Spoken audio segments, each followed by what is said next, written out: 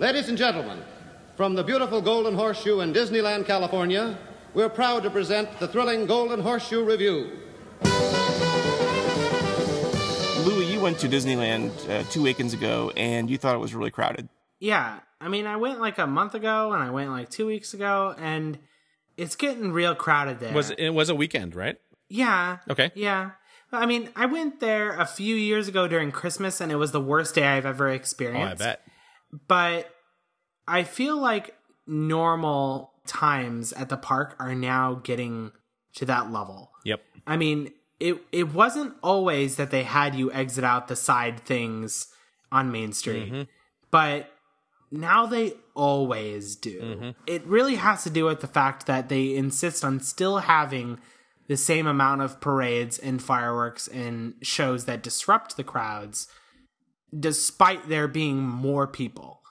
And I think they need to probably adjust that. Well, if you go on days when there are fireworks versus days when there aren't fireworks, you can see that actually the fireworks are what draw the crowds. I bet. Because on those days when they don't have those shows, like the population's cut like by a third to a half. Sure. Which is great, actually, in terms of the guest experience. And it's interesting because, I mean, it didn't used to be this crowded. Like, it's getting more and more popular somehow. And it's not just Disneyland Park, though Disneyland Park is a lot worse than California Adventure. California Adventure is also seeing that population increase. So is Florida. I've seen lots of complaints and reports of people on times that are normally not crowded, when the Magic Kingdom especially has become very crowded. One reason this is happening is because I think there are just more people going.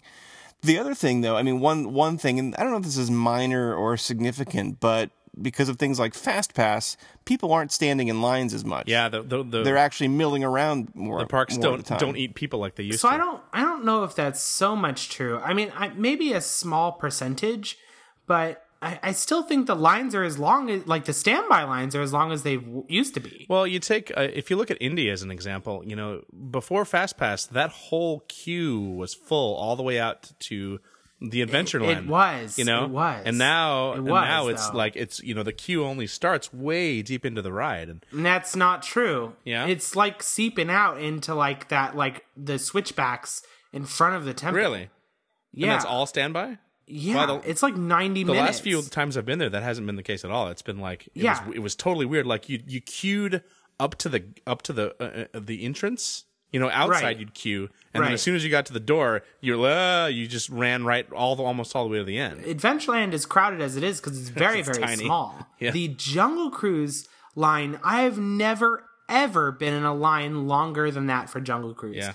I've been up on the second level of that line before, but I've never done so many switchbacks. I mean, this is a serious problem, I think, because, I mean, for people who know the park pretty well, like we do and most of our listeners do, like, we can sort of navigate the park and still get around and ride on things that have some shorter lines, etc. But for your average guest, like, they don't know. And so they just ride on whatever they want to ride on, and they experience multiple, 60-minute plus waits. And they're confused, and they have a worse time because of this. Disneyland has become not a one-day park anymore. Yeah. It is a 2-day park. I think that's probably been true for a while. There's a ton of stuff to do there. I'm not saying that to do everything, but I'm saying, like, if you want to do all the e-tickets, I don't think you could do it in a day. I don't think it's possible to do Haunted Mansion, Pirates, Jungle Cruise, Indiana Jones, Star Tours, Space Mountain, Big Thunder Mountain, yeah, it's pretty Matterhorn. That's really, I think really you're right, hard. especially for the average family when, they have to take 85,000 bathroom breaks and snack breaks. They don't get there before rope drop. It's just not possible. Yeah, I agree. I've mentioned it before that there's a lot of people that go in the parks and they're trying to get the most out of it. And a lot of families refuse to, force their kid to go take a nap midday, and they should. Oh, they absolutely should. But they don't. But the issue is then it creates more frustration. Yep. And I just think that general happiness level at the park is going down. When they say Disneyland is, getting happier when you arrive, I'm just like, yeah, because it's certainly getting more difficult. I've definitely seen a lot of dad death marches at night. I keep thinking that a huge percent of the population of these parks lately has been locals. Oh, yeah. But hasn't that been Disneyland's thing for a long time? It's a locals park. But now so many people are visiting, and there's that huge population of locals. Because before it was Disneyland, and then Disney's California Adventure came in, and then more hotels, and it's like, and now it's becoming a small version of Walt Disney World. Yeah. Well, I mean, one thing that I think has changed substantially is the number of annual pass holders. I think that has gone from 0 to 1 billion. I mean, it's just a lot of people are annual pass holders now, and that was not the case 20 years ago, 30 years ago. Yeah, you're absolutely right. 1/7 of the world population has annual pass. And I would guess that one of the reasons why is because when it was still the ticketing system, you could go to Disneyland to hang out pretty inexpensively. And now you go to Disneyland to hang out, and it's going to cost you $90. So you might as well just buy an annual pass and use the shit out of it. Right, and that's probably what they do. So there's two issues here, I think. One of them is that annual passes are really cheap. They're extremely cheap. The ones that are the premier passes, like the one I have, which has no blockout dates, is like $700. And I think that's a fine price for an annual pass for that park. That feels like a good price in general to me for an annual pass, because that's what, 7 times? Right. If you live in Southern California and you like Disney, you're going to go more than 7 times. Right. I would go more than 7 times. I'm sure of it. But if you're a Southern California resident, you don't have to get that one. You can get a cheaper one. It's like $280, right? It's like $300. That's like 3 times the Disneyland. And the difference is that you have more than half of the days of the year are blocked out. I still think that's worth. I mean, that's almost worth it. Oh, it's totally worth it. Yeah. And that's why I think there's a problem. So it's way cheap. But also, I think part of the issue is they introduced monthly payments. Oh. And so it used to be that you had to go, here's $500 for my annual pass, but now it's like, here's $20 a month. Yeah. And it's like, that's a lot easier for kids. Oh, yeah. And so everyone's getting annual passes now because they're so much cheaper and so much more affordable on a monthly basis. The problem I have with it is not that there are so many people interested. Of course, I'd love for everyone to love Disneyland. Yeah. But the issue is that since it's so cheap for Southern California residents, they are going only for a little while. They're clogging up the lines, and they are giving Disney $0 extra dollars. Yeah. They're not staying for dinner. They're not going for lunch. They're hardly buying any stacks, maybe a churro, maybe a Dole Whip. They're certainly not buying any merchandise. They're going there to only ride the things. They're also not paying for hotel rooms. Me, as an annual pass holder that spends $800 a year for that privilege, I also am paying for hotel rooms. And I'm getting 2 meals a day and probably 3 snacks a day. And I'm buying merchandise every time. They're getting a lot of money out of me. I want to do a little sidetrack here for 1 second. And now, tickets are not coming back, I don't think. But yeah, I want to talk for a minute about how amazing that system could be and kind of the good things that it actually did when it did exist. Yeah. I mean, one thing is people could go to... It used to be that the admission price to Disneyland was very cheap. You get in the park for a very low cost, but then you would buy tickets to ride the rides, and that's where most of the revenue would come from. And in that scenario, you had people going to Disneyland to go dancing, for example. They would have at Carnation Gardens or whatever it was called, the band shell there, they would have dancing there on Saturday nights. And you go there and it only costs $2 to get in and you just go dancing. Or even just going to dinner. But the thing is Yeah. And those people were not riding rides, though. Or they'd ride very few, and if they did, they would be paying for them. Right. In that scenario, the lines aren't getting longer because of those people. Right. The park's a little more crowded, but the lines for the rides are not getting longer. Right. The cool thing about tickets is that the rides at that point, they weren't cost centers. They were revenue generators. So you knew exactly how every ride or attraction was contributing to the bottom line. Yeah. And so one of the issues is, for example, 20,000 Leagues Under the Sea was a great attraction at Disney World that existed for a long time until probably 1989 or so, I think. Did Disney World always have the coupons too? They had tickets until the mid-'80s, late 80s, I think. Okay. That's when the passports started happening, I think, about that time. Yeah. And that was the one price for everything. And the problem is, in a one price for everything world, 20,000 Leagues goes from being this big moneymaker to being this big pain in the ass. Because all it is this ride that takes a ton of maintenance. It isn't clear how it contributes to anything. It just costs a lot of money. Whereas before you could say, well, yeah, it costs a lot to operate, but look how much we're making off the tickets. Yeah. Right. And so rides like that could thrive in a ticket world. Now, once you went away from tickets, all of a sudden, like, it didn't make sense anymore, and so it ended up going away. Yeah. The other thing that happens is that B, C, and D rides become less interesting in this sort of all-for-one one price world, because it used to be like you buy a ticket book and you had 3 E's, 3 D's, 3 C's, 3 C's, 3 B's, whatever. Yeah. And you would want to use them all. Gotta get your money's worth. Yeah, That's right. You'd use them all. You'd spend your 3 E's, and then you go on ride the other stuff. Yeah. Well, now, since you pay the same thing for everything, which is basically essentially free for everything, once you're in, you are. Why would you ride anything but an E? Yep. As an aside, this is what's happening with FastPass Plus, is that because FastPass Plus is tiered, and you can only get Fast Passes for certain e-ticket attractions now. All the C and D ticket stuff which used to have no line now has lines, because they use their third Fast Pass on. They have to use their third Fast Pass on something that's not an e-ticket attraction.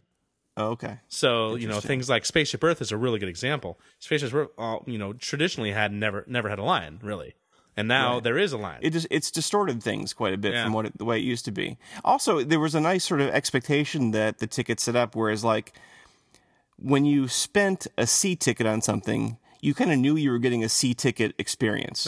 You didn't think you were getting an E. And a lot of times people get on rides now and they sort of are expecting an E level experience everywhere. Yeah. Because they don't know, right? I mean, everything, they can't tell what's good and what's not. Whereas the tickets sort of telegraphed where you should be spending your time, what you should be expecting when you get on the thing. Yeah. The other thing I really like is for a casual guest, because the tickets don't expire, they could go and they could, enjoy a couple rides one night, and they could come back a month later with the same book they bought before and continue to use it. That's right. There wasn't the pressure that you had to do it all, because you could just come back and do it because the admission price was low and you already bought the tickets. Yep.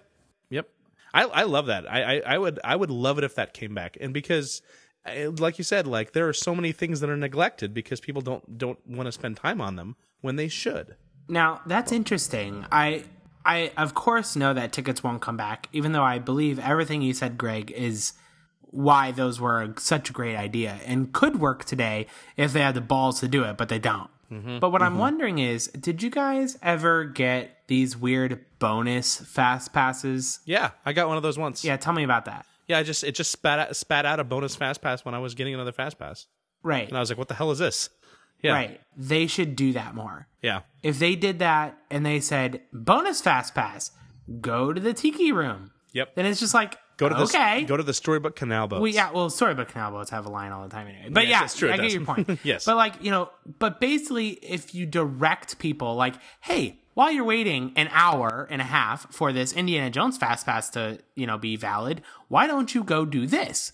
And, that would be awesome to try to drive people to go do those things. Because otherwise they're going to go, all right, well, let's just go wait for Big Thunder while we're waiting on our Space Mountain Fast Passes. Yeah. That's why, like, Mike Fink keel boats, they used to be a thing in Frontierland. Right. And it was a fun ride to go around that. That doesn't have any place in the universe anymore, because who needs that ride when you have a million other things to, e-tickets to ride? I need it. That was a really good mid-level attraction that I always really loved. Yeah, like the canoes. Yeah. The canoes still exist, fortunately. Yeah. But Can I talk about those for a second? Sure.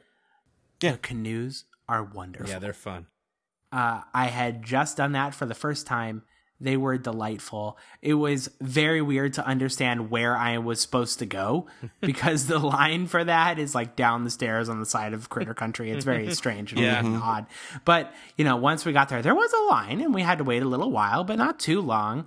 But was immensely entertaining, actually physically exhausting. And you get good exercise. I felt like that gave me so much value going to Disneyland. And I wish more people did it. Yeah. Because it's something that's really special. It feels a little more organic. It feels like more of an adventure, I think, than most things. it is interesting that somehow it feels like you're a little bit in control. Yeah.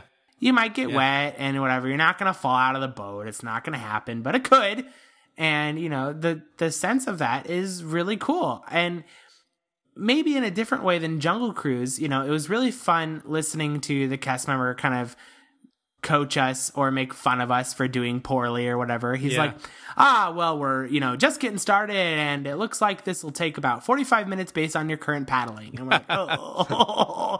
And, you know, he's, you know, constantly making fun of us and, you know, looking over at Tom Sawyer Island, he did a really, really funny thing, which I really enjoyed, which is that he's like, hey guys, want to see the power of the badge? And points to his name tag. And then he looks over to this guy that's on like the barrel bridge and he goes, hey, you on the bridge, stop! And that guy just stopped dead in his tracks, deer in headlights, was so confused. That's great. Did not know what was going on. And I'm just like, oh, that's so great. And something that wouldn't happen if you were anywhere else in the park. Yeah. Yeah. That's wonderful and delightful. And more people should experience it because it seems like not many people do, that they have to try to coach people to come over there. Yeah, totally. Right. They do. And that makes sense for the characters to be sort of like rough and tumble older brothers. Sure. You know? Kind of teasing you, and yeah, that's fun. I like it. Alex, when you were talking about FastPass Plus a minute ago, that got me interested because I wonder if you could sort of affect a kind of de facto ticket system with that. And by that I mean, what if when you're planning your day through FastPass Plus or whatever the terminology is, you have like a column where it's like, pick 3 from this E-ticket column, pick 5 from this C-ticket column, and 6 from this B-ticket column. In other words, you sort of dole out more fast passes for the quote unquote cheaper attractions. Yeah, that's a great affect idea. It that way. I think that's a great idea too. Yeah, there's, you know, what you described is kind of a mechanism that's used in the little plug thing for a weird cool game that I love is Hearthstone by Blizzard. Really good. Yeah. They have, when you play in the arena, you have to construct a deck from scratch right at that moment, and they do exactly what you described, Greg. They say, all right, now choose between one of these 3 cards, and they're of equal value. And so you try to like choose that, and then it's like, okay, now choose between these 3, and these are like legendary, super cool cards, and then you get to choose only one of those. And they keep showing you like 3 different cards every time, and you only get to choose one every time. So I feel like, you know, if you use this app or interface or website or whatever, and it was like, hey, choose one of these 3. Okay, cool. Now choose one of these 3. They could effectively plan everyone's day in a way that made everything evenly distributed throughout the parks. Yeah. I hope they go in that direction. You can do a lot of clever stuff using apps and using the FastPass Plus planning and so on to direct people to the right places so people don't wait. They experience things that are really fun that they don't go to otherwise. And haven't really seen that happen yet, but that's kind of my dream for all this new technology they're putting in. Yep. That's what I want too, because, you know, FastPass Plus as it stands right now, not that interesting to me because I don't know 60 days before I go to do something what I'm going to want to do that day. But if it's a little bit more roulette-y and it's a little bit sort of, it helps you plan your day out in an efficient way instead of just like, oh man, I can't get that. It's all gone, you know? Because that's happening now. It's like all the good fast passes are gone 60 days out. So the 30-day people are screwed, you know? And it's like right now, yeah, it seems like a system by which your day has gotten worse through the system. Yes. Instead of a mechanism by which your day is getting better. Yes. Like what are you getting for this? It feels like Disney is like holding you back instead of like giving you something. And there's a lot of stuff on the periphery of the Magic Band stuff that's great. You know, all the weird invisible technology stuff. That's good stuff, like the ride photos, for instance, like automatically uploading your ride photos based on your vehicle position when you have your Magic Band on. That's awesome. You know, that's like that's something that I totally would use because I always forget to get those and I never get them in the moment. But like a couple days later when I'm at home and I'm remembering my fun trip I had, you know, I might be more inclined to buy those ride photos. But this weird sort of like overuse of scheduling that nobody asked for and I don't think anybody actually wants. I'm super okay with it for what it's worth. I'm at the point where going to Disneyland, man, I'm okay doing anything. Yeah. I don't really need to do anything specifically anymore. Yep. And I hear you. And I'm not saying that this is necessarily true for everyone, but it could be true for everyone, that if Disney basically said, that you would never have to wait in a line again, but you have to go to certain attractions at certain times, I would so do that. Right. There is no reason that couldn't happen. It just means that they have to funnel people around evenly. That's an interesting idea. They could tell me anything. I would go ride literally any attraction. I would go see any show, and I would be the happiest person in the world if I never had to wait in a line again. And they can totally do it. That would make for a really fun experimental day at Disneyland, actually. If they sort of had a set amount of people, and they were like they used the Magical Experience app to say, okay, what kinds of things do you like? And then immediately it tailors a day for you, and it prompts you to go here and there depending on what its algorithm spits out, and they do it for everybody. And it's just like after you finish Big Thunder, you're like, okay, what am I going to do now? I'm going to do the Storybook Canal Boats. Great. And then you go over there, and it just sort of guides you around the park. Everyone wants to get the most out of their day, considering the money that they spend. A lot of people, I see this every time, are walking around with those unofficial Guide to Disneyland day things that get them to do everything. And it's like, Disney could actually do it without people using those guides and being frustrated. Mm-hmm. So here's the paradox of Disneyland for me, and I actually think it works this way for most people, even though they don't acknowledge it. The days when I go and ride the canoes and go ride in the Mark Twain and take the train are more fun for me than the days when I wait in line for Space Mountain and Big Thunder Mountain. Totally and so agree. On. Like the BC attractions are ultimately more fun, I think, than the e-tickets. Yep. All my best times have been there. And I took Parker for the first time earlier this year. My daughter's Parker's 4. And I asked her, I was like, hey, Parker, what was your favorite thing at Disneyland? And she's like, the treehouse. And I was like, that's awesome. There is an inherent sense of adventure there that you don't get in the other attractions. I agree. And I think to some extent, I feel similarly about Autopia. Because even though Autopia, don't get me wrong, since I know that Autopia has a line and sometimes it can be dumb, it's often under 20 minutes. Yeah. And it's one that you control. Totally. That's just what I was going to say. It's a trolley ride. But it's not one that you totally control. You can't go off the track. Yeah. But and you can't troll so bad that you stop the whole ride because they'll yell at you. But you can slow it way down. Right. Yes. You can take as long as you want. Yes. Every single time I ride that thing, there are the people that are just like, they're going through the whole thing. I'm like, man, it is not a race. Yeah, you gotta go. There is nothing. You gotta take your time on this country road. And I'm just like, oh, I'm having such a wonderful time when I'm just driving slowly and really just soaking it all in and really just enjoy driving around and listening to everything. Yeah. It's so great. And we went to Tom Sawyer Island this last trip. We went on the raft and we went around there, and it was so cute because since it was Halloween, everyone was dressed up. And I mean like everyone, like every kid, so many adults. It was really fun. Isn't that fun? And, yeah. Yeah, and it's like this little kid was dressed up as Peter Pan. He was so adorable.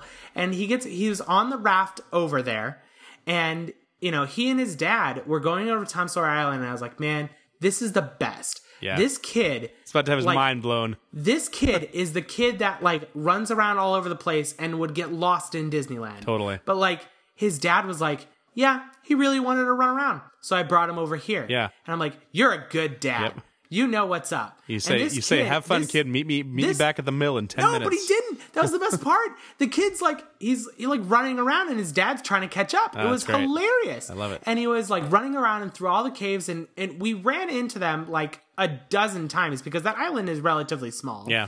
And I mean, it's big, but you're going to run into the same people. Sure. And, we run into him a dozen times, and it was really fun and super cute. And every time he was super adorable and was like, I'm going to follow you. It's like, this is the best. My favorite Autopia troll technique, and you all can take this and use it if you want to because it's great, is to feign car trouble. It's so much fun to pretend your car doesn't work on Autopia. Do you throw your hands up in the air? Of course, I don't know what's wrong. My car doesn't work. Are you a mechanic? Can you come over here and help me fix this? I don't know what's wrong. And right when the cast member comes up, you gun it. Yep.